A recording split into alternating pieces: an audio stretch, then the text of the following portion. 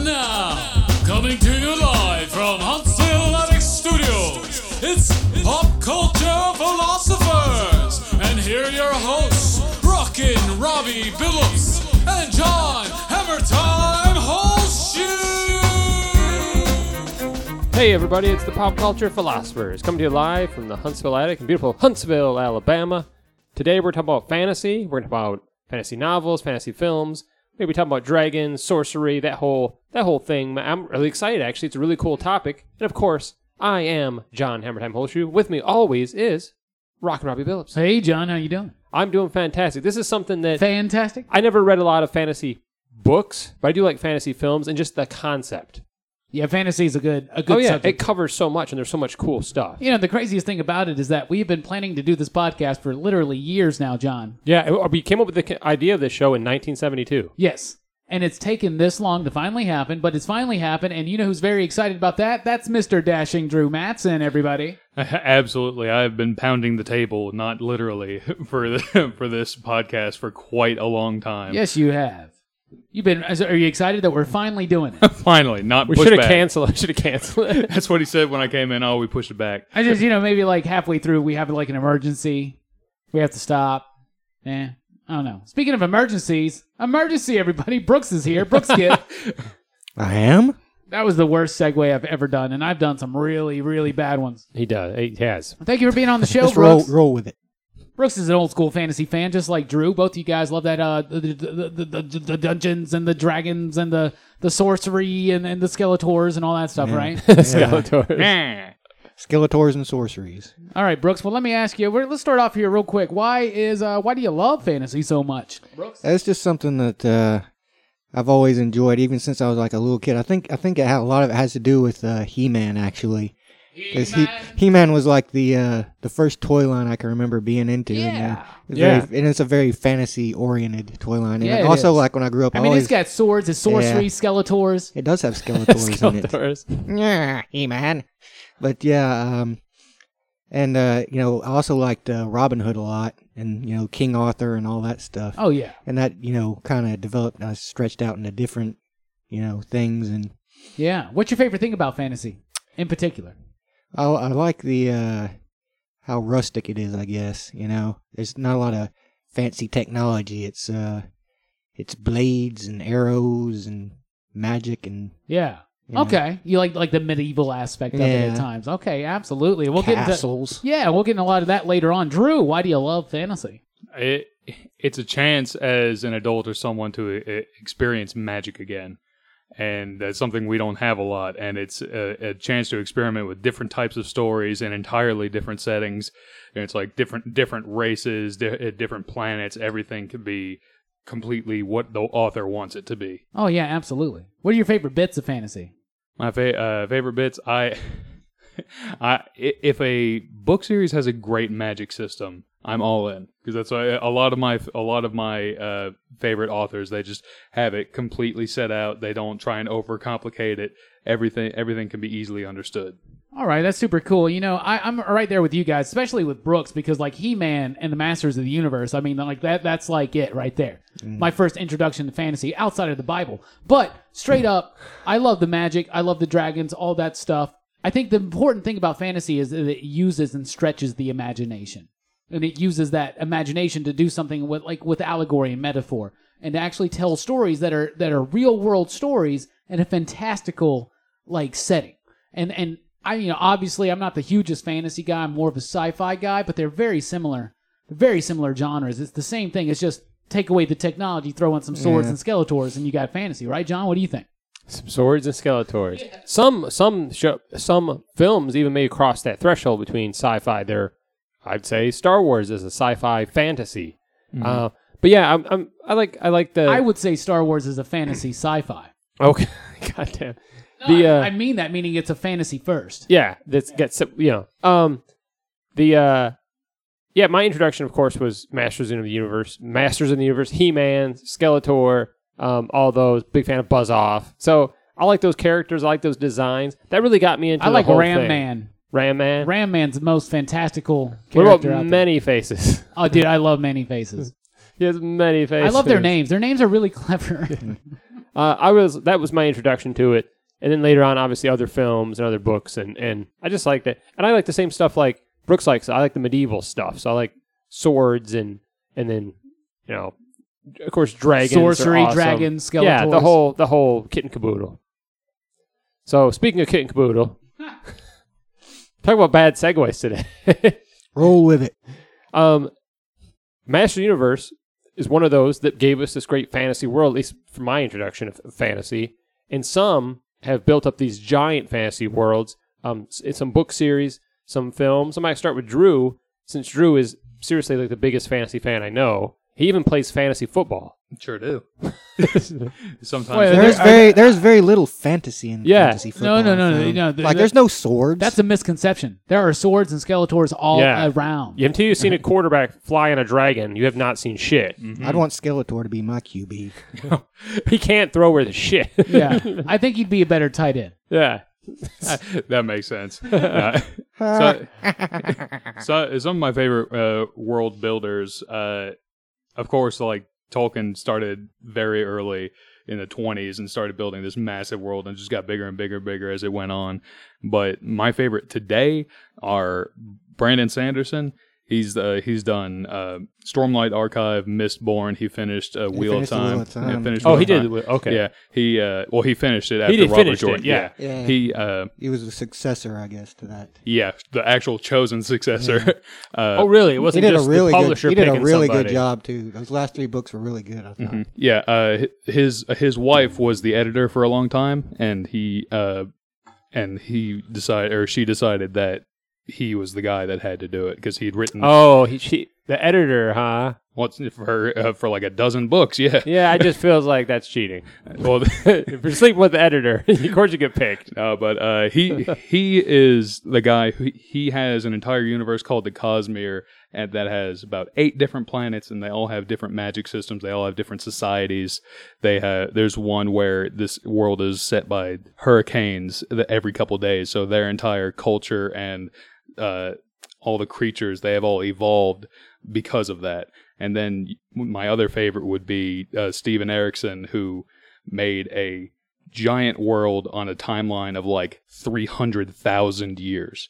There's an incredible, because he was an archaeologist for most of his life, and he made this entire world, and there's an this world of Malazan has such depth to it. And you can some gods are talking to mortals. There's an entire idea of ascendancy where your deeds and actions you can make yourself into like a godlike or a demigod just through your actions if they're legendary enough. Those are my 2 favorite. Wow, excellent. Some of these I'm familiar with, some not. So I'll probably look a little more into some of that stuff. Cool. After No, you the won't. show. I say that, but I'll forget it. Depends how many drinks I have. Brooks, what about fantasy worlds that you enjoy or that stand out to you, or ones you want to talk about? Because there's some that are just gigantic. I mean, some of these writers and some of these filmmakers have fleshed out these giant worlds. The world's kind of become a character of themselves in a lot of ways sometimes. Yeah, and there's even side stories because these worlds are so gigantic and there's so much.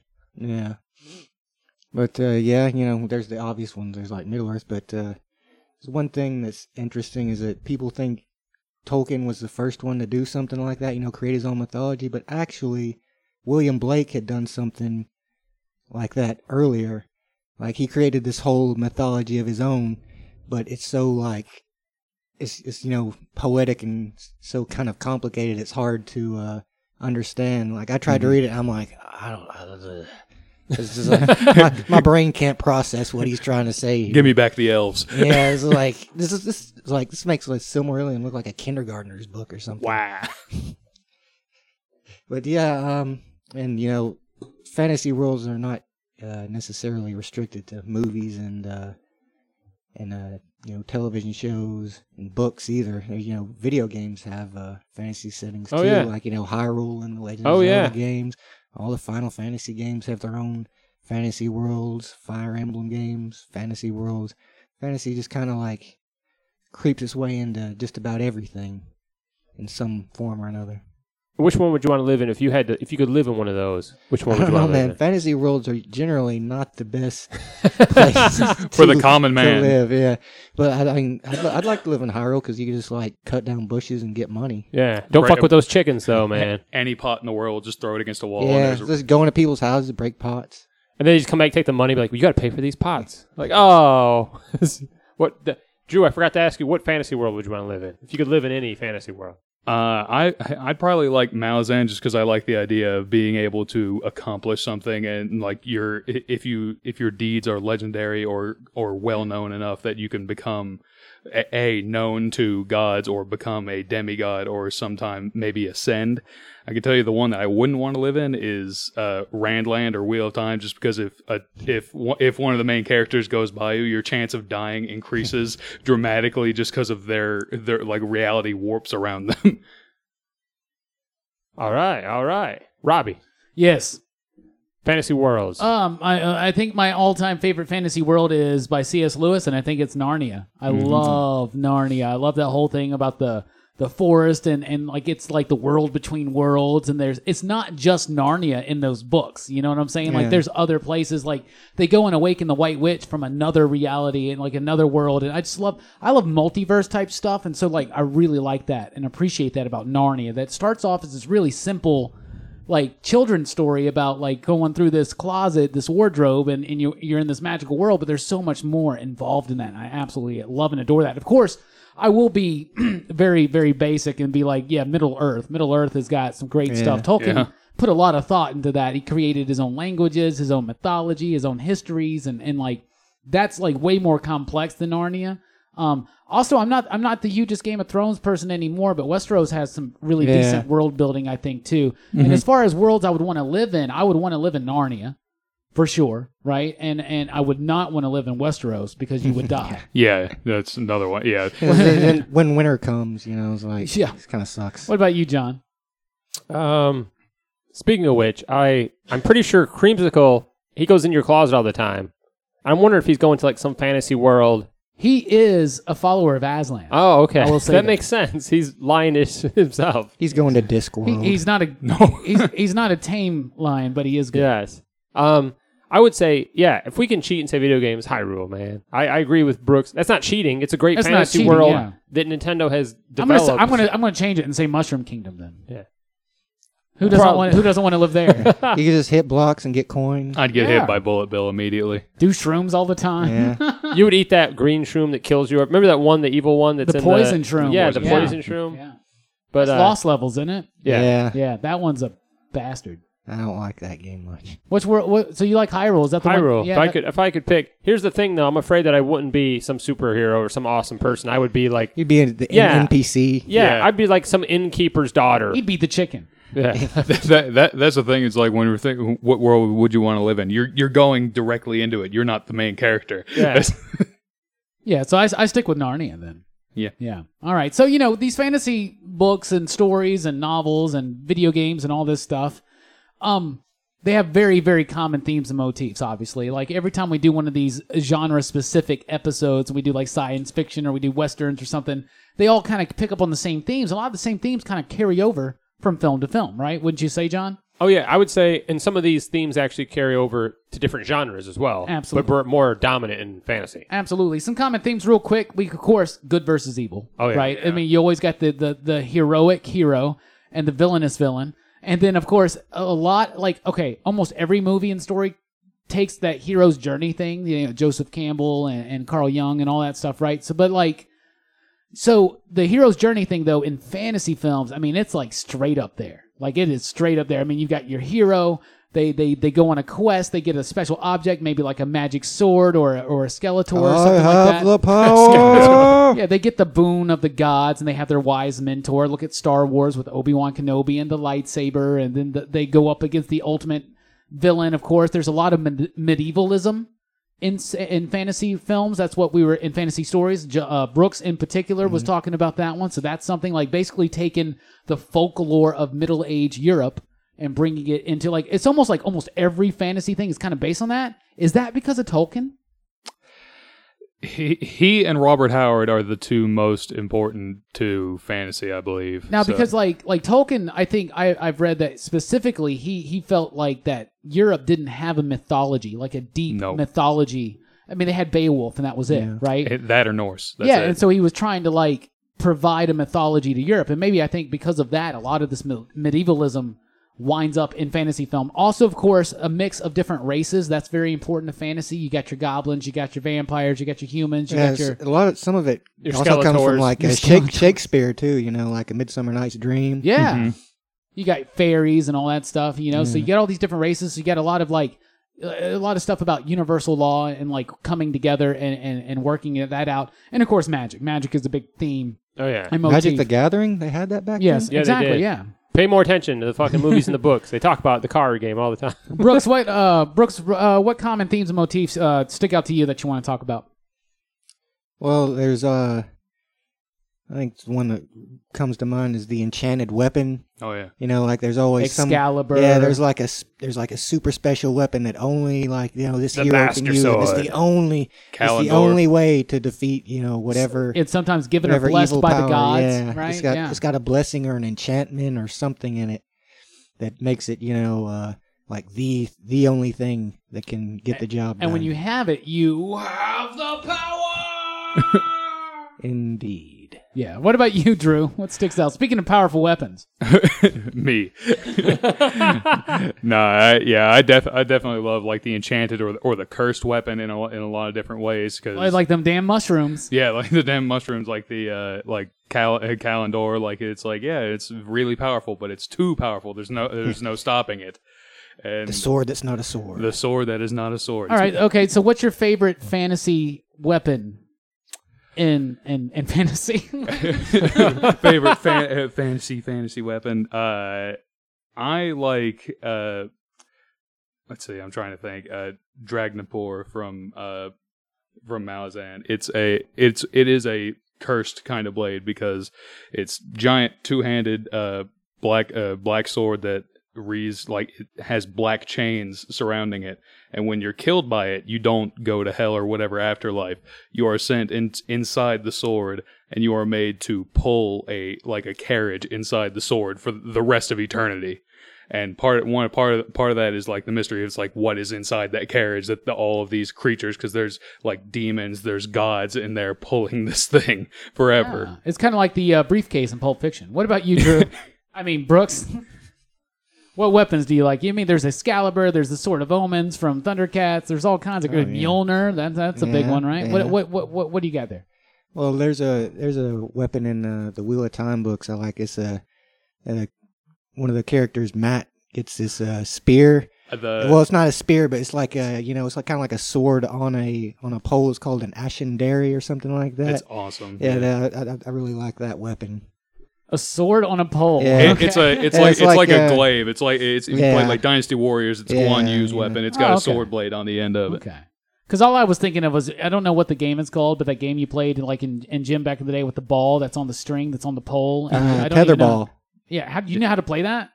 I used to, but Well, I think we should get a crew together and go play some tetherball. another cool weapon is I can think of is Sephiroth's Masamune sword from Final Fantasy VII. Oh, yeah. It's just like this big This is the gigantic. giant It's like one? this. Yeah, it's, 8 foot- it's so ridiculous. Like nobody could use that. 8 feet long, cut a But he dragon in just uses it with one hand. It's ridiculous. If I got to pick a favorite weapon from fantasy, it's going to be Skeletor's staff because I like Skeletors. What a badass Yeah. staff. But I really also like the Dragon Dagger from Power Rangers. What about you, John? First of all, what's your favorite weapon from fantasy? And what are some common themes and motifs that stick out to you? Let's see. Besides the Master Sword from Zelda, the Zelda games, I would say the Soul Calibur. That's the sword from all the Soul Edge, Soul Calibur, the one that corrupts Siegfried. The Soul Edge. Yeah, Yeah, he the one becomes that's like got an eyeball in it. Yeah, he becomes the Nightmare. Yeah, because it corrupts them, and Cervantes and all these people are after that Soul sword. Calibur's Pretty badass, awesome. man. Yeah. As far as motifs or just cliches or whatever, I would say one that you see a lot is the good guy. Come to find out, he's just like a peasant. He's just a regular person. He has to rise up. Come to find out, he is the prince, and he The didn't chosen know. He's one. royal blood. That happens a lot. Yeah, it does. He's the chosen one. What does that speak? I think that speaks about The regular people will never get anywhere. You have to be. I think it speaks of the inherent heroism and divinity within within ourselves. That they were had to be the hero all along, regardless of. Yeah, look at Star Wars. Luke, they were destiny. Luke is of slightly royal blood. He was a new. His dad was a bastard. Yeah, absolutely. But yeah, definitely a lot of common themes and motifs here. Like, so we got the medievalism thing, the good versus evil, the hero's journey. The different boons of the gods that are represented at times by those weapons. A lot of swords, obviously. Why a lot of swords? Because of a lot of why. Here's a question I want to ask real quick. Swords are cool, man. Move on. Why? Because we touched on this briefly. Maybe Tolkien is responsible, but why is fantasy always a reflection on mankind's past? Drew? Because it's a way to look at history in another way. Like, you can examine mankind's follies in a different setting, because some stories can remain the same no matter in what world. That makes sense. What about you agree with Drew, Brooks? What do you think? Yeah, I suppose. Okay, I agree with him too. That's easy, right? I concur. Okay. Let's everybody just agree with Drew so we can save time. Exactly. And a lot of these weapons and these special powers, like John said, are usually wielded by the heroes. The hero. The reason we read the books, watch the movies. Without them, it would just be bad guys. They just be much of a we'd story. We'd have Skeletors, but no swords. I think tonight's theme is. that. I think tonight's theme on this show is how many times can we use Skeletor as a basis. So besides Skeletor, Drew, who are some of your favorite fantasy heroes? Let's see. You already mentioned Matt Cawthon. Yeah. He is the hero who, with every breath, tries to say he's not a hero. He's always trying to weasel his way out of everything, but he just keeps getting deeper and deeper. Yeah, he keeps messing up, and like by the end of it, he's like, "Well, burn me, I'm a hero." And he has supernatural good luck like Domino. But and when he gets into these situations, like dice actually start rolling in his head, like he can hear dice, and he's like, "Oh my god, something's coming." He starts dreading it. Some of them that would be handy though. Be like something's wrong, like spider sense almost. Yeah, but he doesn't know what it is. Like one of them, one of the situations, he ends up talking to like his future wife, who ends up becoming like an empress, and it's like the dice land, and he's like, "Oh god." But from that, I like from Stormlight Archive, Kaladin Stormblessed. He's one reason I like him. He's a spear fighter. He doesn't use a sword, which is like the main in that world, and he is one of the best examples of leadership, especially like coming from nothing and making a group of broken individuals into a team. That is one of the best examples of that. And plus, he ends up being able to fly, and he's awesome.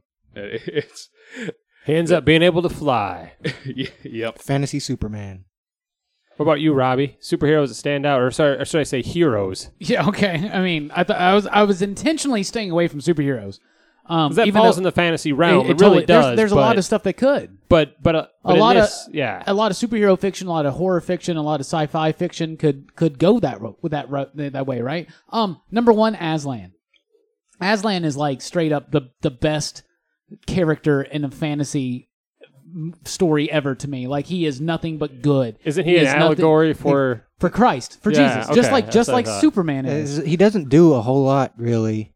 But what are you talking about? He guides, man. Yeah, he's a background. He's there, but he only shows up when he's needed. Yeah, I'm going to tell you this though. Just when you saw that there were only one set of footprints on the beach, they were lion paws. And they led to a giant kitty litter box. No, it was on the beach. It was a litter box. He really the whole beach is a litter box. He really represents self-sacrifice. He really represents. He's a guiding light. He's like a Gandalf, but he's a lion, so it's even cooler to me. Also, though, throwing in a very Aslan type role, Dumbledore. Dumbledore is awesome in those movies. You're going to hear a lot of Harry Potter from me because I'm a huge Potterhead. Roland of Gilead from the Dark Tower series. Now, I haven't finished the Dark Towers. I'm right in the middle of it, in the middle of book 4. But I'm loving this character so much. Yeah, Roland's he's so flawed. He is, but he's got this sense of honor, and he's like so true to it at times, and he's just like everything he does, it makes sense, and he really is a once again a sacrificial type character that I really respond to, and I have the added benefit of watching these or reading these books after they made that movie. Well, I haven't seen that movie, but so when I'm reading this, it's Idris Elba in my head, Yeah. which at times seems really weird with just the story. When she calls him Honky Mafa. Yeah, exactly. Oh, yeah, audiobooks were really fun during that. Listening Oh, to I that in bet. a car. I bet. And a couple others I'll mention real quick from the Harry Potter world. I love Sirius. I love Lupin.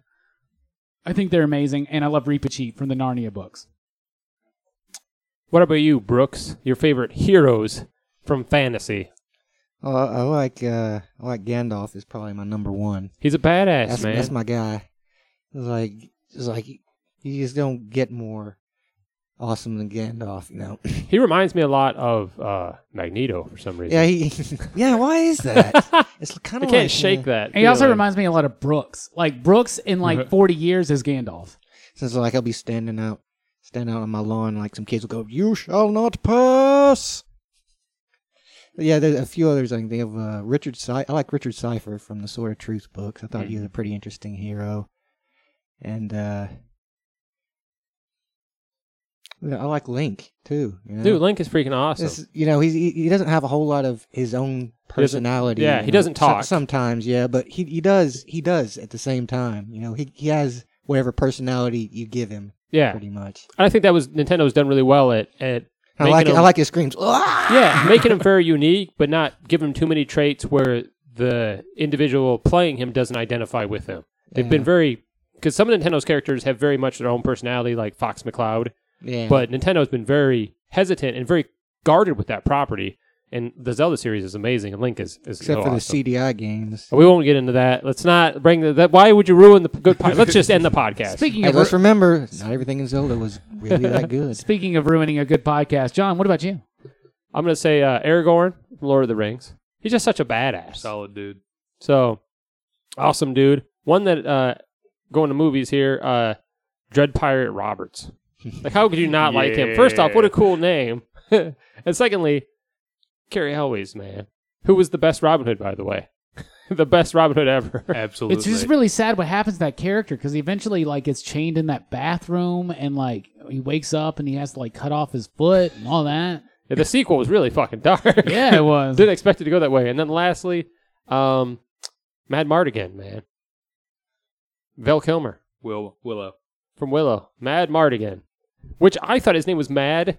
They call him crazy, like Mad Mardigan. But if you look it up, It's just it's his one his name. whole name is Mad Mardigan. I forgot that he was in that movie. Yeah, he's in Willow, and he's Oh, the yeah? best part of Willow, man. I haven't seen Willow in a long time. It holds up incredibly well. That's except for Warwick Davis. Willow's another good one. Yeah. Except for the dragon thing they have to fight, like in the what is it, in the moat or whatever.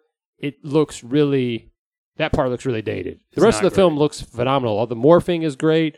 The little people, Ron Howard, the man. little like mice people or whatever look good. Yeah, Lucasfilm, Ron Howard, awesome film. Who would? I think they should do something together today, this year. Ron Howard and Lucasfilm. That would be amazing if that they would be- worked it could be together. cool. Yeah. That'll never happen. So that was our favorite heroes.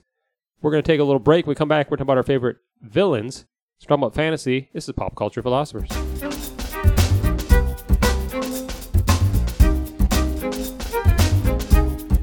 Hey everybody, Rockin' Robbie here. I want to talk to you real quick about our YouTube channel. You got to get on YouTube, find Pop Culture Philosophers, and subscribe. There you will find the weekly comic book review, new comic book reviews every single week, also the weekly pop culture wrap-up. It's also the only place you can find the Rockin' with Rockin' Robbie podcast. And we just launched a brand new show called Movie Monday. Every Monday, a new video. We're going to be talking about movies, and we are starting with the Marvel Cinematic Universe. Everything from Iron Man all the way up to Avengers Infinity War. That's right, Movie Monday every Monday on our YouTube channel, as well as the weekly comic book review and other such favorites and surprises along the way. So, check us out at youtube.com/popculturephilosophers.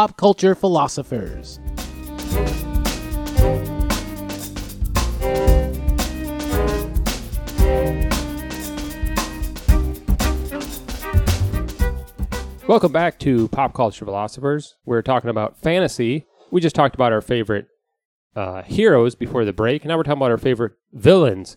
And who's got better villains than fantasy? Seriously, there's some most badass, creative villains out there in the fantasy books, movies, comics, cartoons, what have you. So let's actually kick off with our favorite villains. I'm actually going to start with Brooks. Chalk with Brooks. I'm going to make a chalk outline of Brooks I'm going to make a chalk outline and of Brooks. pretend that he's dead. You make a chalk outline of Brooks. I'll make a chocolate Brooks.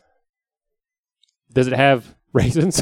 Why would you put raisins with I chocolate? almost thought you said, does that have racism? And I was like, no. Brooks is a pretty cool guy. I would think that Brooks, he's not. Brooks does not come with Yeah. racism, but he might come with raisins. But Yes. Speaking of raisins, he's more Brooks. likely to come up with chocolate. Anyway, Wow, we really jumped the shark. I have no idea what happened Man, there. you guys are so dumb.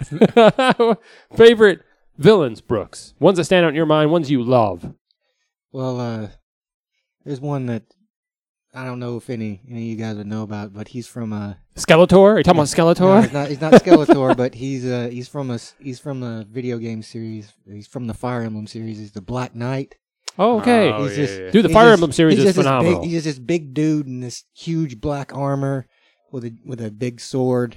And I think the thing I like about him the most is his theme music is very it's very like kind of Imperial March, like don't like impending doom coming toward you.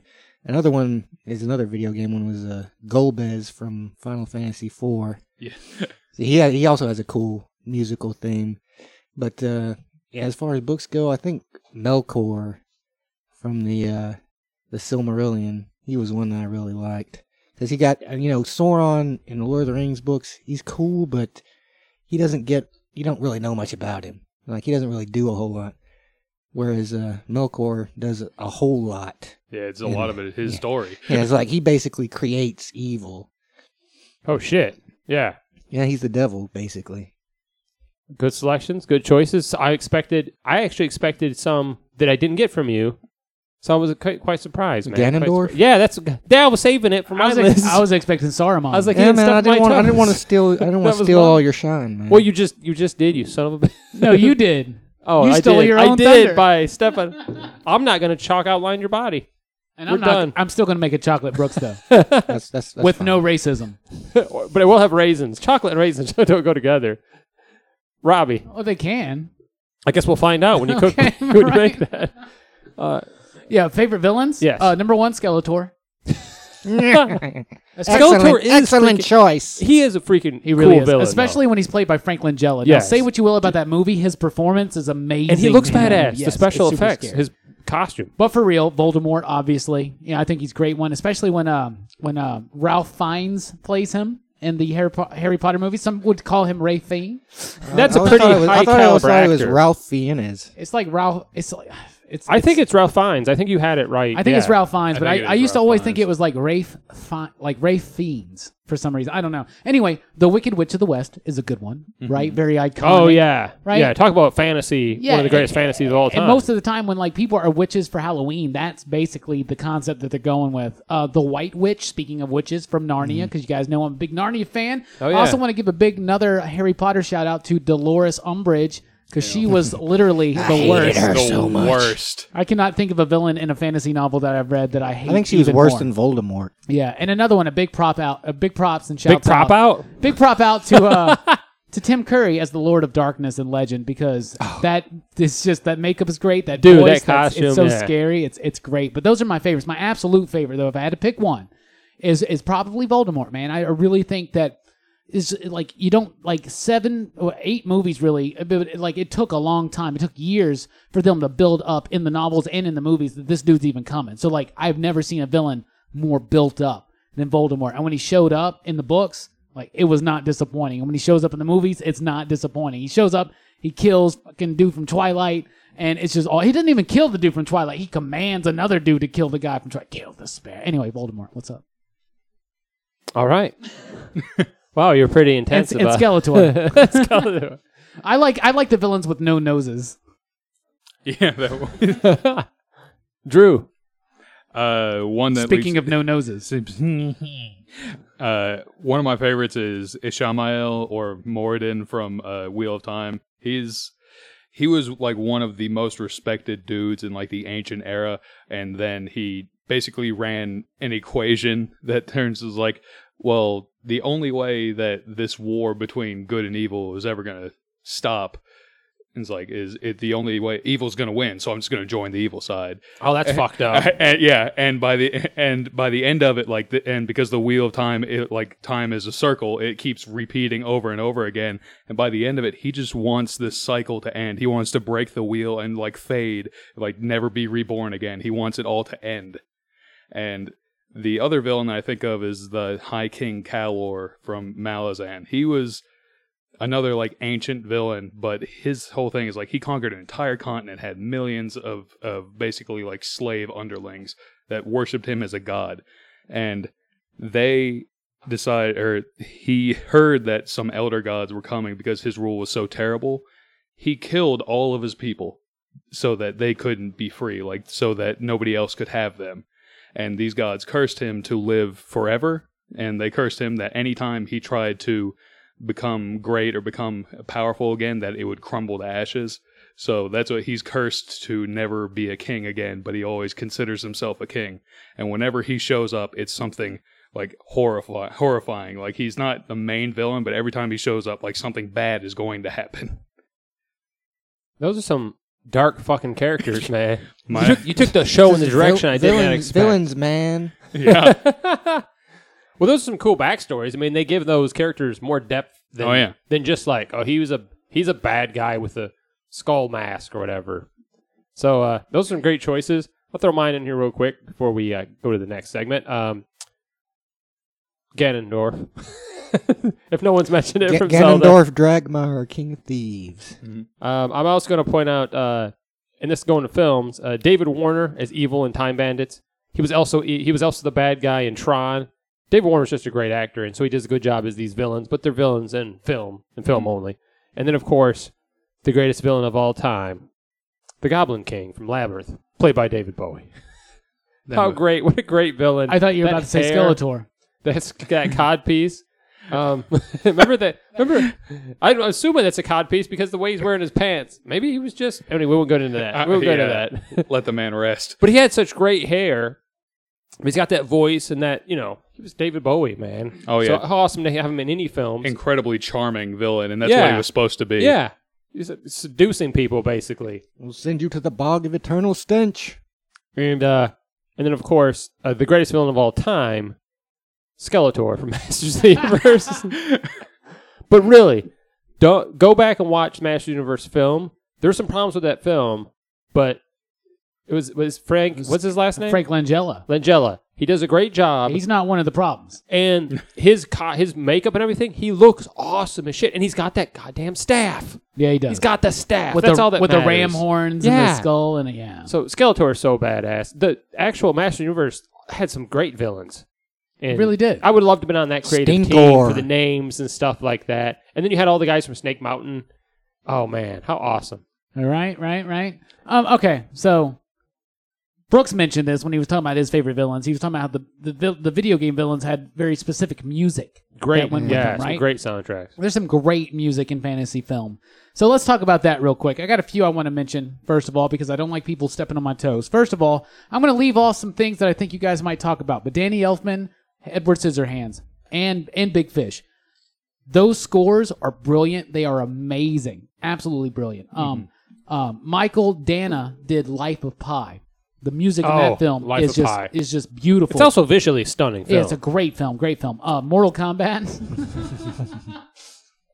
That's fantasy, right? And let's not sleep on Queen in Highlander. Okay? Dude, yeah. Right? We are the princes of the universe. Yeah, and Flash Gordon. And who wants to live forever? For instance. So, but those are some good ones. I got some other ones to listen to here, but I think some people are going to mention those. Drew, what is your favorite music in fantasy film? In fantasy film, I mean, Howard Shore kind of like crushed it every time he went for it. That's one of them. And I was about to say, every time that he did music for Lord of the Rings or The Hobbit, just absolutely crushed it. You think of his music. The original theme for Harry Potter, the na na na na na, like that always pops into my head. Oh, John Williams, that's another one. Yep. Wait, yeah. John Williams did the Harry Potter? Yeah, he did Harry Potter. Yeah, I did not know that. Yeah, it was good. We were talking the other day about the greatest composers of all time, and I said John Williams is the greatest composer of this era and the greatest movie composer of all time. Yeah, and in that conversation, I mentioned Harry Potter. I guess you don't pay attention. Yeah, I don't listen to you. I just hear I just hear myself speaking, and then I zone out. Anything else, Drew? No, you guys have been mentioning video games this entire podcast, so now I've got Nobuo Uematsu stuck in my head because he did all the Final Fantasies. Yeah, if we were talking about video games, the Final Fantasy. Yeah, one that I Soundtrack's probably amazing. my favorite. Yeah, Brooks, go ahead, please. Is Sephiroth's theme from 7, the one-winged angel thing. Hey, that's a movie. That's in a movie. Advent Children. Yeah, it is. It has, Oh, well, there you go. It's like they mix this classical composition with this like heavy metal guitars and stuff. It's really awesome. Anything else, Brooks? Syphilis' theme. Anything specifically from a live like a movie or anything? Well, you know, I mean, you like Howard Shore, right? Yeah, of course. I have all the Lord of the Rings soundtracks, and they're all great. Like that soundtrack really captures the mood of Middle Earth. Yeah, and look at even in The Hobbit, like that whole Misty Mountain, like that song, like it's beautiful in that movie, right? And that's from the first Hobbit, right? When the dwarves are singing that song, Yeah. and they're in Bilbo's house, Misty Mountain High. Misty Mountain High. Oh wait, What? that's What? not. That's something else. So I think some of the best music in it actually is like the Ring Wraith theme and stuff like that. Yeah, it's good stuff. Yeah. What It's about? very appropriate for the what they're doing. Like he does such a variety of stuff for the Lord of the Rings, and it's just also so beautiful and so epic. Seriously, that's one of those movies, man. What about you, John? The soundtracks for those movies. I'm going to mention Lord of the Rings because nobody mentioned it yet. The soundtrack for Skeletor. Skeletor, Wait, the movie. There's no Scott. When I think of fantasy, the song that always gets stuck in my head is a song that I grew up with as a child. Mariah and it's Carey. the damn Never-Ending Story theme. Oh, I thought you were talking about Mariah Carey. Yeah, the Never-Ending Story theme, man. And if you listen to it now, like if you're not of that age and you wouldn't listen to it, it might sound generic or like it was made for a movie. But I love that damn song, man.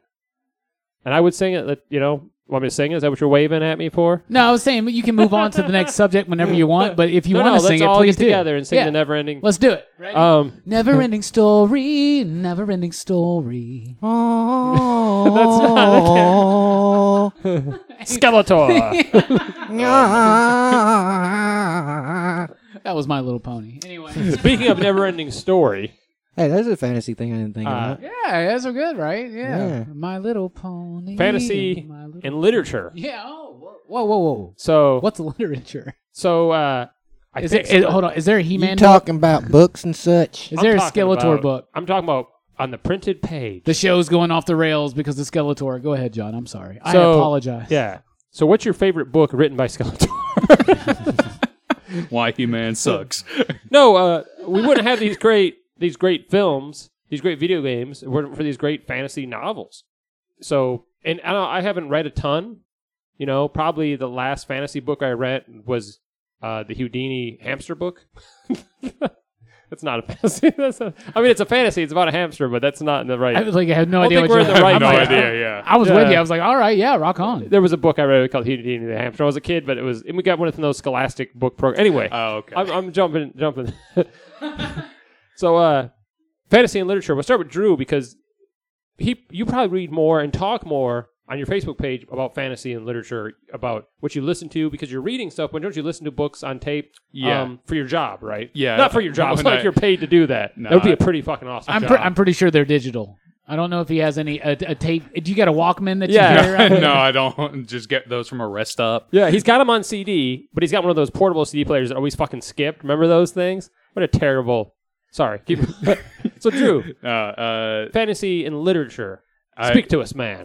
Most of what I do listen to them on audiobook, so oddly enough, the narrator can influence whether I like it or not. But the ones that jumped out to me are Malazan, because that guy, not only did he give us 10 books in 10 years, which is unheard of. Holy shit. Yeah. But it is the most quotable series, because I post quotes from it all the time. Like, you can find anything you want, like about life, death, grief, compassion, which is one of his main themes about the importance of compassion, why we humans hold it so dear when we should give it freely and in abundance, and the importance of it. And let's see, the other ones that, of course, The show just got fucking deep right just now. that's a great series. You got Dresden Files when I want something lighthearted. Dresden Files, they're pulp concerning like a wizard who has his number in the phone book under wizard. Are you fucking serious? Yeah. I always thought it was pulp, but I didn't know there was any Jim, sorcery or anything like that. That's Jim Butcher, right? Yep, now, Jim Butcher. I've heard many good things about that series. It actually had a TV series. I was about to ask, did they ever do that? Because it sounds like something that would really lean itself towards television. It had one season, and it starred the detective Lance from Arrow. That's who played Dresden. Oh man, I love him. Yeah, but I'm surprised he's not dead yet on that show. But that series is, I went from Malzahn into that just because I needed something to bring me up. But other than that, I mean, I fell back in love with fantasy with Wheel of Time because that's when I started reading when I was in the hospital a lot, and that's why oddly enough that I finished all of the books just in time to wait another month before the last book came out. Oh, that's nice. that's how the timing worked. But other than that, like anything Sanderson writing, because that's how the Wheel of Time worked. Yeah, the Wheel of Time turns. Isn't Ages come and go. Isn't that a Journey song? The Wheel of Time keeps on turning. Wheel in the Sky. Wheel in the time keeps I know on that. turning. I know that. Yeah. But anything. I also respect Brandon Sanderson because he's another guy that he writes very quickly, but he has great depth to anything he writes. Because he actually on his website he has like a progress meter on like the 8 different things he's writing at once while teaching at BYU.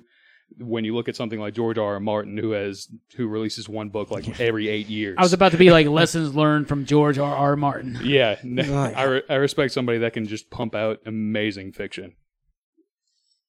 So not just putting it out for the sake of putting it out, they're actually putting out great stuff. Yeah, in a great It's not like they're rushing it, just be like, oh, we'll do a book a year, but let's just phone it in. And it's one guy, too. That's a big thing, too. It's not like it's a joint venture or something like that. It's not quite the Babysitter's Club. So how, honestly, the last book on tape I listened to was the Nightfall Saga in the early 90s. Like from Batman? Yeah.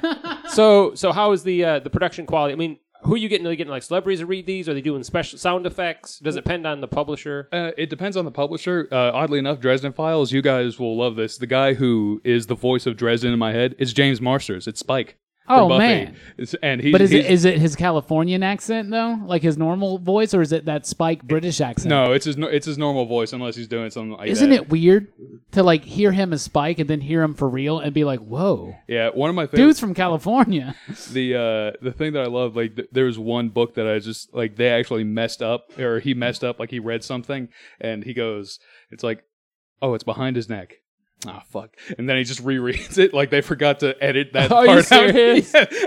Every time I get to it, I wait for it. Every time I get to that book, I start dying out laughing. Oh, you got to share that, man. That's fun. That's funny. Brooks, you can read. Brooks likes books. Yeah. So, okay, moving on. Robbie. Thanks for stating the obvious. What books have you enjoyed? What fantasy and literature? What's some of your favorites? Which ones you want to talk about? Which ones stand out to you? And Brooks, you being able to read, that's not quite obvious. I take offense to that. Well, I think Brooks is actually obviously- well read. Yeah, I am actually. But obviously I've read all the Lord of the Rings and Hobbit books and Silmarillion. I've read all the Wheel of Times; those are really good. I've read the Sword of Truth; that's a really good series. Dark Tower is a good one. But we haven't really talked much about fantasy comics really. Oh yeah, Like the old Conan the Barbarian comics. Oh, yeah. Those are. I like the. They didn't start off as comics, Brooks. Yeah. But I mean, that's what I think of. That's what I think of. Have you ever? What were they short stories like Arthur C. Clarke? Right? Yeah. No, Robert Howard. Robert E. Howard. Yeah. Red Sonja was another one too. Were those short stories or something like in like magazines, or was it a series of novels or something? They do have novels. I think there were some like that. They were collected in like an anthology, but I know most of them are following Conan's journey. Yeah. Wasn't the old Conan stuff Marvel? Yeah. Who is it now? Comics, yeah. Well, it went to it went to Dark Horse for Okay. a good long time, and Kurt Busiek. If you like the Conan comics from back in the day, which of course I did too. Like my stepdad had Savage Sword of Conan, and I used to read those like crazy, man. And but like Dark Horse got the rights for a while, and Kurt Busiek did a really good long run on there with Gary Nord on a lot of the artwork. Then Brian Wood did some stuff. That stuff's amazing. But the big news is that Marvel has just got the rights to Conan back starting in 2019. So the way it's going, fucking Dark Horse ain't gonna have shit. So I guarantee you, Jason Aaron and Mike Deodato are going to be doing some Conan comic books, man. I was waiting for Chip Zdarsky. Oh, that'd be a good one. You know, Donny Cates will be a good one too. But straight up, Jason Aaron, Deodato, they got to do the first one. They got to. Besides the Conan comic, what else? And Red Sonja, you said. Red Sonja. Sonya. Sonya? Sonya. Sonya? Sonya? Sonja. Sonja? Sonya. Sonny? Skeletor! Say it, Skeletor. Besides Red Skeletor, what else? And then books. He mentioned a lot of books. Still on books? We're still on books. Is there any other one you want to talk? I was going to ask Robbie, but is there any others you want to speak about? We didn't want to jump over you. Oh, yeah. As I'm sure We're not playing leapfrog here. I'm sure there's some I'm forgetting, but right now that's all I can really think of. Okay, those ones that stand out in your mind. Yeah, those are the main. Basically, what he's mainstay. basically what he's saying is, no, I'm done. Move on. I'm done. Move on. Okay. Well, you're not getting any chocolate Brooks cake. Yeah. Is it a cake? Is it more like hell a with brownie? you, Is then. it more like a brownie? God damn. What's the Brooks. consistency gonna be? Milky. That sounds terrible. What about you, Robbie? You can also read. Well, I mean, one of my favorites is Skeletor's My Struggle.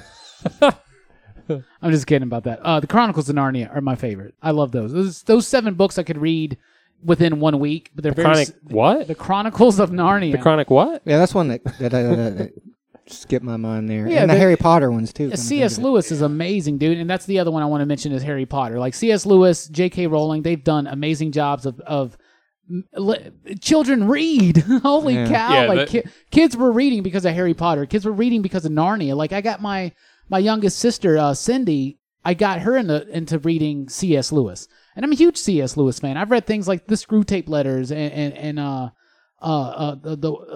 what's the book? Mere Murder, She Wrote. He wrote those. Yeah, right. No, Mere Christianity. Like even stuff like that. And You ever read his sci-fi ones like Pearlandra? No. Those are good. Are they really? Yeah, they are. I read his Study of Grief. I don't think that's science fiction though. No. It's like a real because C.S. Lewis was a Christian apologist for a long time. He started off as an atheist. Didn't Tolkien kind of start off that same way, or was it the other way around? Tolkien got I think C.S. Tolkien Lewis. was always the That's devout right. guy. I think Tolkien, because Tolkien and C.S. Lewis were part of that writers club. Yeah. And they would meet at the The pub or whatever. Inklings. Yes, the Inklings. And I think that Tolkien kind of like helped Lewis convert Yeah. to English Protestantism. So those ones, The Dark Tower, I'm only halfway through it, but I'm loving it. Like I've read a lot of Stephen King, and what I've read, nothing is like The Dark Tower. Yeah. This stuff is big, and it ties in almost every single piece of work that he's done. Yeah. I love that. Neverwhere by Neil Gaiman. Oh yeah, Gaiman. Neil Gaiman's done some Like great the stuff. Sandman could be considered. Yes, fantasy and the comic, Sandman. too. There you go, Stardust. the Sandman, Stardust as well, right? But Neverwhere to me is like the best modern day version of Alice in Wonderland out there, right? All right, and there's a lot of classics like that, like Carol and Baum doing the Oz stuff. But one I really want to point out is by Piers Anthony, and like I'm not like the hugest like fantasy guys like you are, like fantasy novel reader like Drew and Brooks are, but I have read the Incarnations of Immortality. Yeah, those are good. George got me reading And those. George got me reading Yeah. those too. I love those books. Yeah, I like those love a them lot. so much. It starts with On a Pale Horse, and it's basically like the powers of the It's mythological about gods somebody like taking the place of an incarnation of a certain immortality. thing, yeah. So like the first book is about death. Yeah. And it's On a Pale Because Horse. that guy just like accidentally shoots death when Yes, and there's committing fate, there's suicide. war, there's time, like and The it's devil. such yeah. I love it so much. I love that whole series. You know, they did like the 8th book like 10 years ago, and I never read that one though. No, there was- Yeah. There's a book that you did in like 2007, 2008. Anyway, it's also what the TV show. What's that show that was on Showtime about the Grim Reapers? Was that Dead Like Me? Dead Like Me, yeah. Yeah, that's based on a Pale Horse, which is the first novel in that cool. series. Yeah, which I love it. I love that stuff so much. What about you, John? I haven't read a lot of fantasy books, to be honest with you. My fantasy knowledge is from video games, from movies. I've read books, but I don't know if I've ever read a fantasy book, or at least finished a fantasy book. I'll pick up something, but never complete it. So I feel like... You ain't never read a Star Wars book or nothing? No. Okay. I really haven't. I need to read more. I agree. And that's weird that I led this segment. I'm like, I'll lead this segment about books. Yeah, you could have said something Yeah. before. You never read Darth Vader versus Skeletor? No, Dude, I've read this. a classic of the genre. Yeah, I read the Skeletor biography called Skeletor. I, But that was I thought it was No, called, You're saying it wrong. It's Skeletor. and the subtitle is "I'll Get You, He-Man." But if I have, I don't recall. You know what I'm You know- saying? I don't recollect. You know, there's a lot of these properties. You know, you were talking about things like The Wheel of Time, starring Pat Sajak. It's amazing stuff, right? But like, there's a lot of, I think there's a lot of worlds, a lot of like Dark Tower. So they made the movie, right? Yeah. But how much better would Dark Tower be as a TV show? They're making one. Yeah, I mean that would be the best. Well, they way, were gonna actually, make one kind of tied into that movie, and I don't know what's gonna happen now after I the don't think they reaction. can. That movie was an open and shut case. I think. Okay, Yeah, but not great. you know, but that would be a great TV series. So let's talk about the fantasy television series and what our favorites are. I'm going to immediately just pop out here with Masters of the Universe starring Skeletor, Get that done with. but I Lost. We need to. You should count how many times we mentioned Skeletor. Yeah, we should drink every time, but not really. Wait, That's if you're a bad drinking idea. like high grade liquor, People are you're dying of dead, alcohol yeah. poisoning all over the world. Anyway, television series that are fantasy. Lost. I'm going to talk about Lost because Lost to me is straight up fantasy. It's great. It's fun. It's a little bit of sci-fi. You're not going to get me talking about. Yeah, I'm Lost, not going to baby. get you talking about it. Drew will go on for like hours talking about Lost. Lost, Buffy the Vampire Slayer, Stranger Things. Yeah, Kinda, a little bit. Yeah, that's the line. And Gargoyles. Oh yeah. Yeah. Talk about some music, right? Yeah, talk about some music. Speaking of dun dun dun dun dun dun dun, what about you, Brooks? What are your favorite television series that are based on fantasies? Well, there was one that was on for a while. It was Legend of the Seeker that was based on the Sword of Truth books, which I really liked. I think it was canceled though after like the second season, and it doesn't really adhere that closely to the story from the books. It kind of does its own thing, but I thought it was really interesting. I liked what they did with it. So I was kind of bummed that it got canceled. Yeah. So Okay. early. Okay. Is there anything that you think would be a good, like something you've read that hasn't been adapted to television that you think would be like something like Wheel of Time or I think Who knows I think Wheel of Time could be a really good and interesting series. It's like, especially if it has it has money behind it. Yeah, I was Oh, going to yeah. say, it Like sounds Game like of it might Thrones have to money. be, big It's budget. too long for movies. Yeah, I think that's one of the biggest problems with fantasy on television is you got to have some money to do that. Well, yeah, and there's another thing is like there's a lot of anime fantasy shows yeah, too. you're more than Like, welcome to there's talk a- about them. There's the Seven Deadly Sins. This is one I Great really show. liked. Fairy Tale is really good. Record of Lodoss War.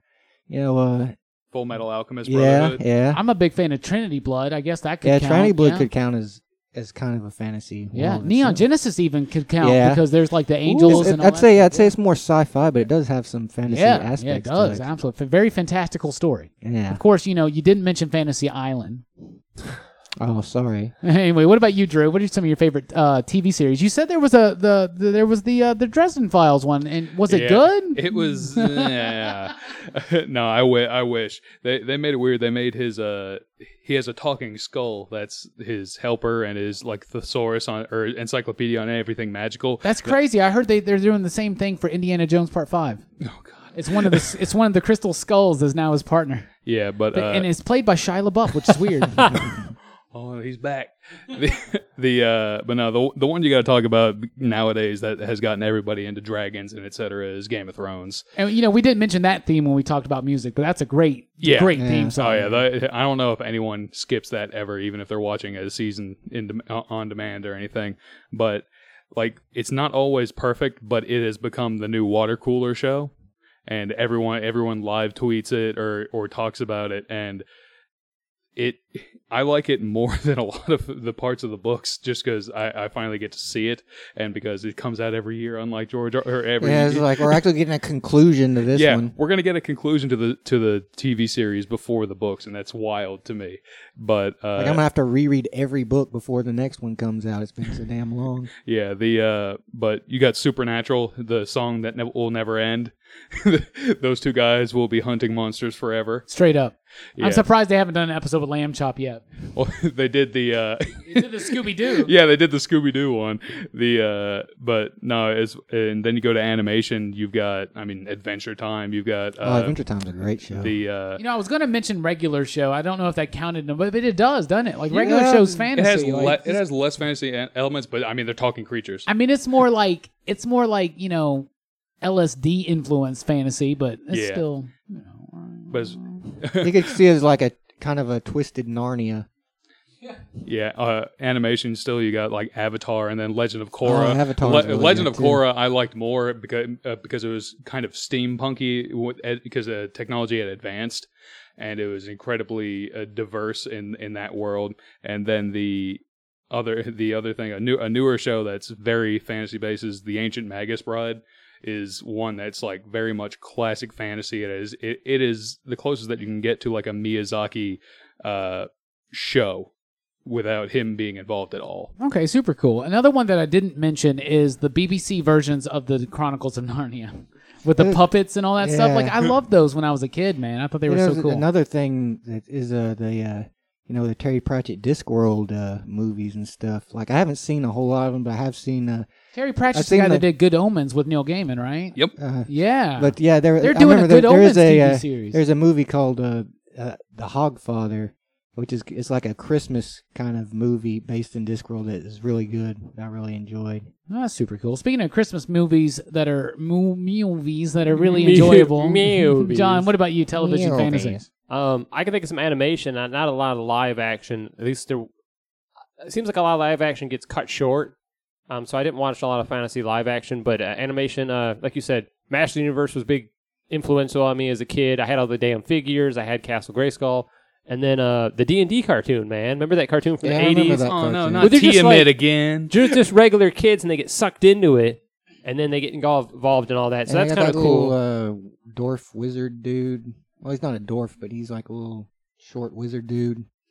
Oh, yeah, the little wizard. Yeah. Do you What- remember What about the Legend of Zelda cartoon? Oh, man? Lord. Oh, my God. Excuse me. And they pretty much, unfortunately, Nintendo didn't have a lot of say in really any of the animated shows in the 80s. And that's why they're so guarded. That's why we don't get. Yeah, those with their anymore. properties now. They're like, we're going to control what we do with their properties. You know, you mentioned that Dungeons and Dragons cartoon, and then you mentioned Tiamat or whatever, right? Is that Tiamat, the dragon, right? I remember there was an episode we were doing. Was it 90s animation or it was something? But like straight up, like Jeremy Day mentioned that cartoon, and he was like Jeremy Day to this day is pissed off at that show because he's like, "There's no way they defeat Tiamat like that." Fast. No, they're they're trashier. There's no way they could be Tiamat. He was like, do you remember that, John, when he was like super busy? Yeah. Oh, it was great. But anyway, there's a lot of good sci-fi, fantasy television out there, obviously. But a lot of good movies too. And we're about to hit our top 5 favorite movies, but first we're going to hear from you. But first, we're going to take a break here on Pop Culture Philosophers Fantasy.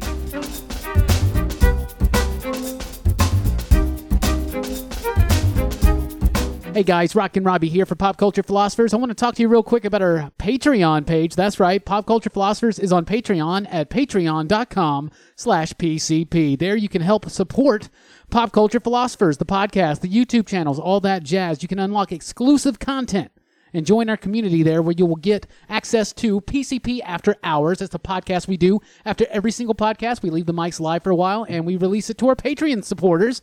We also have a newsletter that gets sent out at least once a week written by myself. A special commentary is available on our Patreon page and lots of other nifty, cool benefits. Check it out at patreon.com/PCP because here at Pop Culture Philosophers, we strive to bring a positive, insightful, and entertaining view on our pop culture, and we need your help to do that. So thank you very much.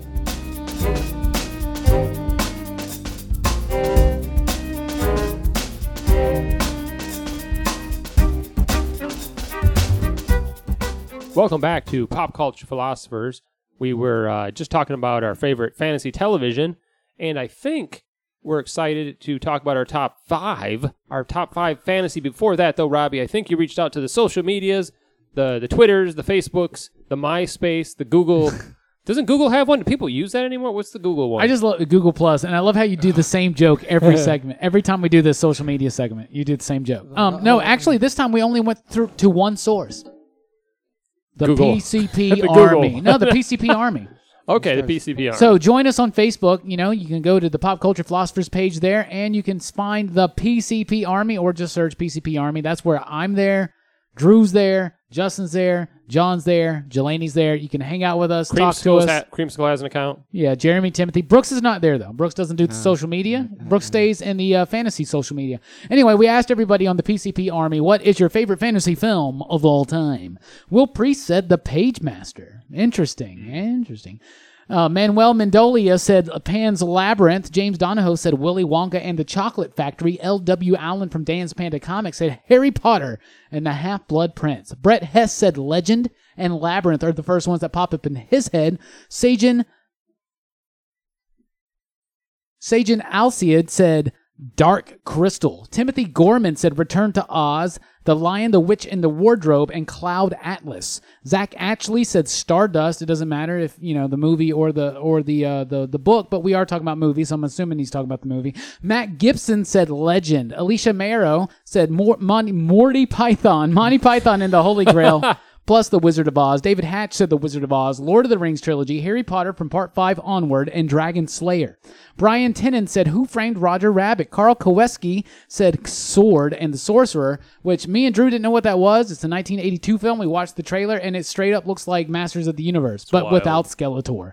Dylan Sullivan said Star Wars. Mike Matthews said Spirited Away.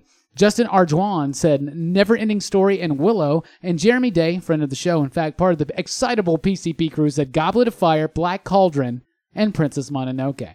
So be sure to join us on Twitter at The PCP Show and, of course, at The Rock and Robbie Billups and all that stuff, including the PCP Army. And thank you guys so much for checking out and responding.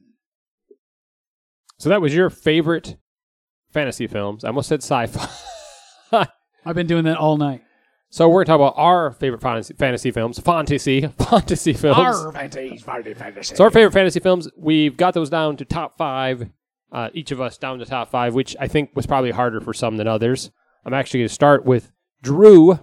We're going to go in reverse clockwork order. Again, the listeners can't see this. They don't give two shits. It's called counterclockwise. Yeah, it is. I think it is counterclockwise. Oh, how about that? We'll just edit all of this. We don't edit the show anymore. We'll just edit that part. We'll just edit Brooks out. Brooks, son of a... No more chocolate milky brownie or whatever Robbie's making. So we'll start with Drew, top 5 in reverse order. I'm sorry, counter order. That doesn't You're work at all. talking yourself into that counter order. No, this was a hard top 5 for me. I tried to stick to like one of a series, not to flood it or anything. Number 5, I have Who Framed Roger Rabbit. It is fantasy, and what a great film. It is one of the funniest movies I've ever seen. I still will do the shave and a haircut bit with 2 bits. with just like popping out through a wall 2 bit. And Christopher Lloyd is scary, and then at the very end when he reveals his toonish self, it's horrifying. And then Visually it holds up. And then number 4, I have Princess Bride. It's a very classic fantasy movie, and Andre the Giant, like hearing the stuff that he had to go through because filming that movie, man could not sit down because of his back problems, so he had to like stand and walk, and they had to like lower Princess Buttercup down on a crane into his arms because he couldn't really handle the weight holding that. Really? Yeah, he had serious back issues because of his condition. But there's that, and then there's the As You Wish, the rodents of unusual size. Yeah, rodents in of unusual size. in the fire swamp. Then number 3, I have Prisoner of Azkaban, Harry Potter and Prisoner of Azkaban. Okay. That was the first. That was the Alfonso Cuarón's first of his movies, and it definitely took a turn for the darker, but it was still it was incredibly visual. Like, it was a visual masterpiece. There were a bunch of frames for that. You could just frame them on a wall. And then it had Sirius Black introduced, one of the best characters, and he was incredible in that movie. I did my waiting. 10 years of it. And then number 2, I have... this was hard for me because I had to pick a Miyazaki, and eventually I'm going to settle on Princess Mononoke. Beautiful film. Beautiful film, and watching it like again later. Like one of the funniest parts at the beginning of the movie is when he first shoots the bow and arrow. He takes a dude's arms off with an arrow. Like he just when his cursed arm shoots the bow, like the arms of the guy he hits just fly off. And me and Jeremy and I watched that. He had it listed as one of his favorites too. It was wild to watch again. But great music, great story, people overcoming a lot and having to like come together with nature. And number one, Lord of the Rings ruled everything, but I had to pick one, and it was Return of the King. Return of the King. I had it because I love siege battles, so Minas Tirith was big, and then the Battle of Pelennor Fields was awesome. Like I could just watch that over and over again.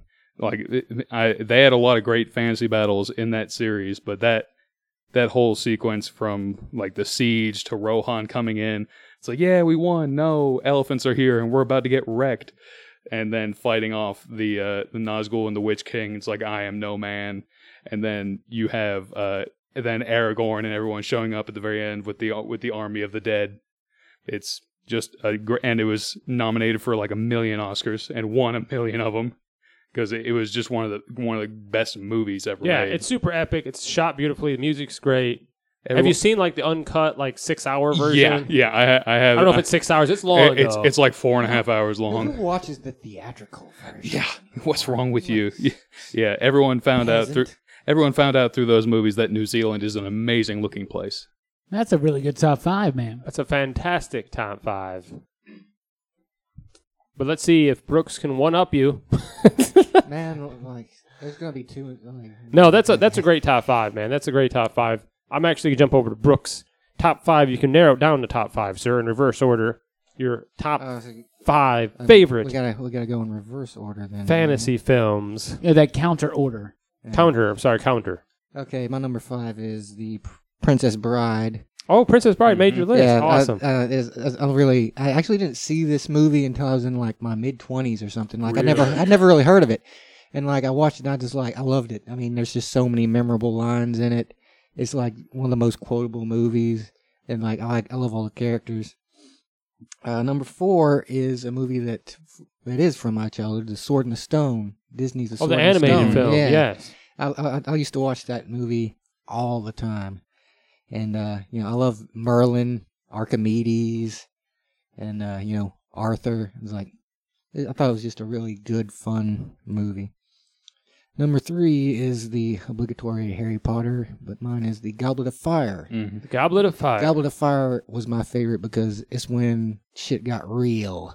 In the Harry Potter universe. It's like Voldemort is back, and now nobody's safe. And he brought Skeletor. Yeah. I'm sorry. Yes. Okay, number 2. Number 2. Princess Mononoke. Oh, wow. So it made multiple people's list. Okay, Yep. awesome. Beautiful film, by the way. Oh yeah. It's one of my. It's like, as far as animated movies go, it's one of my favorites. It's just like I just really dig that film a whole lot. And number 1 is Lord of the Rings: Return of the King. Return of the King. Same top 2. Yeah. My man. Wow. You guys work on these lists together? Yeah, we conspired. So why Return of the King of all the Lord of the Rings films? Why that one? Because it's the most epic. It is really and, epic. It's a lot of people have problems with how long is the long endings, but if you'd read the books like I have and was a fan of the books, you'd be like, well, that could have been a whole lot worse. Yeah. There was a whole. Yeah. They could have had Saruman go back to the Shire and do all this, burn it down and all that shit. They didn't do that. You ought to be thankful for that. Yeah. But that movie definitely did have like 20 endings though. Yeah, but still, it was. I don't think they were necessary. I believe like everything after like a 6-hour epic. Like it was like all these characters had to go through all this. Everybody deserved to get their happy ending in there. Or their not so happy ending. Yeah, well, most or their ambiguously happy ending. Yeah. Well, that's a great top 5, and I'm interested to see now if Robbie's has those 2 films as his number 2 and number 1. I would freak out. Out. Well, your top 5, Robbie, if you will. Well, let me do an honorable mention here. Oh, son of a bitch. 2 Masters of the Universe starring Skeletor. Oh my god. Yeah. And my number 5 is going to be Lord of the Rings, and I'm going to choose Fellowship of the Ring. Because I really think, 2001, Peter Jackson, it was the start of everything.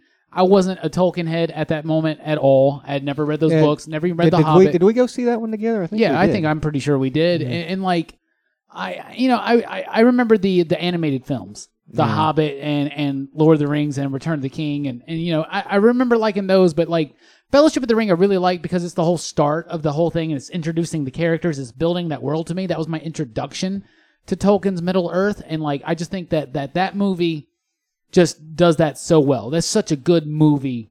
Now all 3 of them are great, but just like these guys, I just wanted to pick one. So I'm going to say Fellowship just because that was my introduction. Number 4, 1990, Tim Burton, Edward Scissorhands. It's a fantasy I love film. that film It's, so much. Yeah, it's beautiful. It's a beautiful film. It's gorgeous. It's got a great soundtrack. It's got a great score. It's got great performances by Johnny Depp, by Winona Ryder, by Catherine O'Hara. Is she in that movie? Yeah. Right? She's in all those movies, right? I love it so much. It's got heart. It's got Biff in it. No, it's not Biff. It's Anthony Michael Hall. It's Anthony Michael Hall. I was actually going to say Biff. Yeah. What? Well, he should have played Biff. Anyway. Yeah. But a very jacked Anthony Michael Hall. Yeah, my number 3 is also going to be a Harry Potter movie, and it's going to be Prisoner of Azkaban, because that movie to me like cemented Harry Potter as something that I love. Not only is it one of my favorite Harry Potter books, it is definitely my favorite Harry Potter movie. It is written by, it was directed by Alfonso Cuarón. Yeah, and it came out in 2004. But that movie's great. It introduces Sirius Black, which Drew mentioned, played by Gary Oldman, but it also introduces Remus Lupin, played by David Thewlis.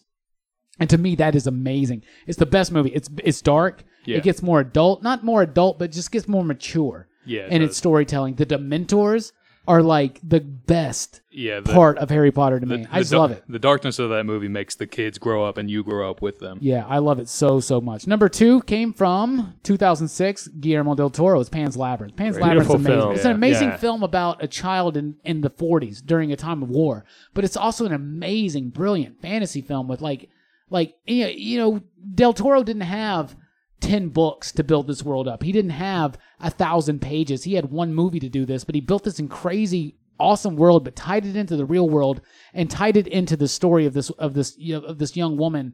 And it's just, I love it so much. And Doug Jones in that movie is just absolutely brilliant. My number 1 though comes from 2012. It's Ang Lee. It was a big deal. It's called Life of Pi. Life of Pi is my favorite fantasy film. I love that movie so much. I was talking about metaphor and allegory. What a metaphor and allegory right there, right? Mm-hmm. And you don't even realize necessarily what the movie's about actually until the very, very end, right? But it's straight up a fantasy film. It's gorgeous. It's beautiful. It's got amazing music. I love the themes. I love the story. I love the character. It's basically about this dude who, survives this shipwreck, and he winds up on this raft with this tiger, but it's actually it's a metaphor for something else, and I don't want to spoil it for you guys, because if you haven't watched it, you really need to. Life of Pi that's is the one I haven't seen, but I've heard a lot about. Oh, it's so good. You're gonna love it, dude. Yeah. It's beautiful. It's gorgeous. It's got a lot of richness and depth to it. I will, after the show, I will loan you the Blu-ray. I have it on Blu-ray, and you've got to see it. Yeah, I have it on True-Ray, but you don't have a True-Ray player. Yeah, so. I've got it on Drew-Ray. God. I have it on Skeletor Ray. Yeah. What's this True-Ray he's talking about? But I do also want to be, it was a tough top 5 for me because I wanted to put Big on there. I wanted to put Groundhog Day on there. But, if Skeletor's not making it, neither's Bill Murray. There's always going to be movies that you forget about. Like Coraline is one. Oh, yeah, that's a great one, too. But Life of Pi to me is number 1. What about you, John? I'm interested in your top 5. Honorable mention for... No, I don't have an honorable mention. I'm just fucking with you guys. Yeah, you do. Skeletor. No, I don't. Skeletor. Honestly, that movie's not so bad. Go back and watch it. I have it. We can do a movie night. It has the principal from Back to the Future. I forgot his name. It's not Patrick Stewart, but the other guy that should have played Xavier. Oh. Okay. My top 5 here. I just remember he was bald. That's all I know. Yeah. That's all I know. He was in Porky's too, wasn't he? Was he in? I only remember him from Master Universe and Back to the Future. I don't know what else he's in. If he's anything else, I don't recollect it. I feel bad now. Somebody's like, what if his great granddaughter's listening to the show and she's like, "You fuckers, that's my uncle." Wait, he was going to be a Masters of the Universe Part 2, Electric Boogaloo, but it never happened. Anyway, my top 5. I'm going to start with my number 5, which is, I'm surprised nobody's mentioned it today at all. Hook. I love Hook, man. It's a good follow up to the original, but mostly it's the cast. Robin Williams does a great job, and Rufio. who steals the show is Dustin Hoffman as Hook. Dustin Hoffman is so amazing in it, and the fact that that's Dustin Hoffman, he's got the facial hair and the wig. And, he, obviously later on when he takes the wig out, it's little old Dustin Hoffman. Literally a mustache twirling villain. Yes, exactly. So I love Hook, and again, I think it was a cool, got Dante Bosco in there too. a cool follow up to the original story, like a cool concept, and I thought it was a really cool film. And number 4, Neverending Story. I watched that as a kid maybe 500 times. We would rent it all the time. I think eventually we ended up buying it on VHS and just I think wearing it out. The soundtrack, the special effects, the part where he loses his horse. That's a horrifying part. Yeah, that was probably that's probably the first thing I ever watched as a kid where I cried. Like, you get attached to this horse. I'm a little kid. You shouldn't go through that kind of shit, man. No. You shouldn't go through that shit. Number 3, Labyrinth. David Bowie. Isn't Jennifer Connelly is the main? Yeah. She's the one trying to get her brother back? Yeah, it's Jennifer Connelly. Very young Jennifer. Dark Crystal. She's not in Dark Crystal. Okay. I think they're all Muppets in Dark Crystal. They're all I Muppet remember- movies to me. I remember in Muppet Babies, they used to always when they'd open the door and there'd be clips of Labyrinth or Yeah. maybe some other kind of Jim Henson movie. Or a Steven Spielberg movie. Yeah. So Labyrinth, I just again, David Bowie's awesome, but visually it's amazing. Jim Henson's special effects are amazing. Awesome. Love that movie. I didn't realize it was actually directed by Jim Henson, which I did not realize that. That was something I did not know. Number 2, one of my favorite films, when we talked about the 80s podcast, we did 80s sci-fi, this came up, Time Bandits. Terry Gilliam, it is a fantasy, him going back through time, meeting these little people and going on these adventures, and they're bandits, when they're running from the supreme being, and they encounter evil. David Warner is the bad guy, great bad guy. Visually, it's awesome. The soundtrack is amazing. George Harrison, of course. Love that movie. But my number 1, my favorite fantasy film, I'm right there with Robbie, Pan's Labyrinth. Maybe that wasn't your number 1, but it's on your list. It's on your list. It was my number 2. It was your number 2, Pan's Labyrinth. I knew it was going to make other people's list. But it's visually, it's amazing. I think Del Toro is a great director, and he's got a great eye. Visually, he's done some amazing stuff. Some would even say eyes on his hands. Yes. Some would say that. It is beautiful, sometimes terrifying. The soundtrack's great. It's very dark. It's very, you'll walk out of the movie theater depressed and sad after this movie. It's a very human story. Yeah, it's great, man. It's fantastical. It's a fantasy film, and he does a good job. And I don't know. I don't think, as great as a director he is, and again, there's other films he's done that I've really enjoyed. I don't think he's ever done Pan's Labyrinth. I think that's his peak. I think that might be his best film. Yeah. I said I don't think he did it. He did it one time. Yeah. And a lot of people are praising, what's the new one, the water one? Shape of Water. Lady in the Water? No. That's M. Night Shyamalan. Yeah, he did, and I just still think Pan's Labyrinth is his best work. And I think he's a great director, but it knocks it apart. That's a really good top 5. I'll be honest Beautiful with you, John. Out of everybody here, right, me and you, the guys that are not the fantasy guys, right, we have the best top 5s. We have the best top 5s. Because you guys didn't have Pan's Labyrinth. Yeah. I like Pan's Whatever, Labyrinth. man. I was really disappointed that none of you guys had any films with Skeletor. Honorable mention. Screw you. So, thank you guys for being on the show. Great top 5s. And I had a great discussion here. There's a lot of books and a lot of series now that I'm more interested in checking out. Right, John? Yes. Okay.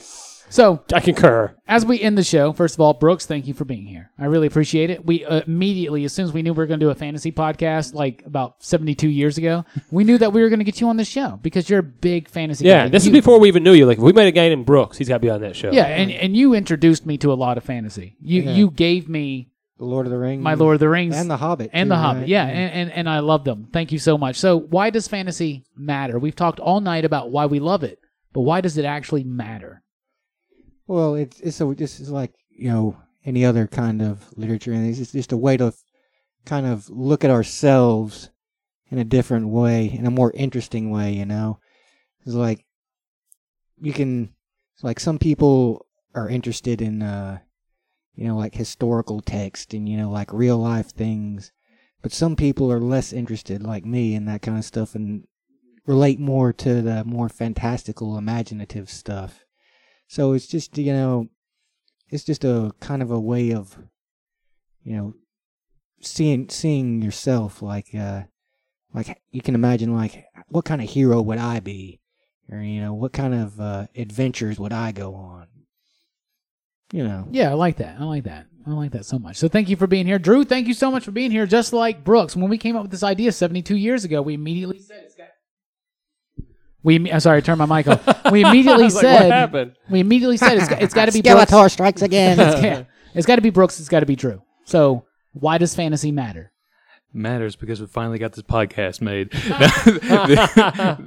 No, it's just another way for you to experience a child's imagination as someone who might be fully grown, and it's another way to experience a different type of story in a world that isn't tied to Earth.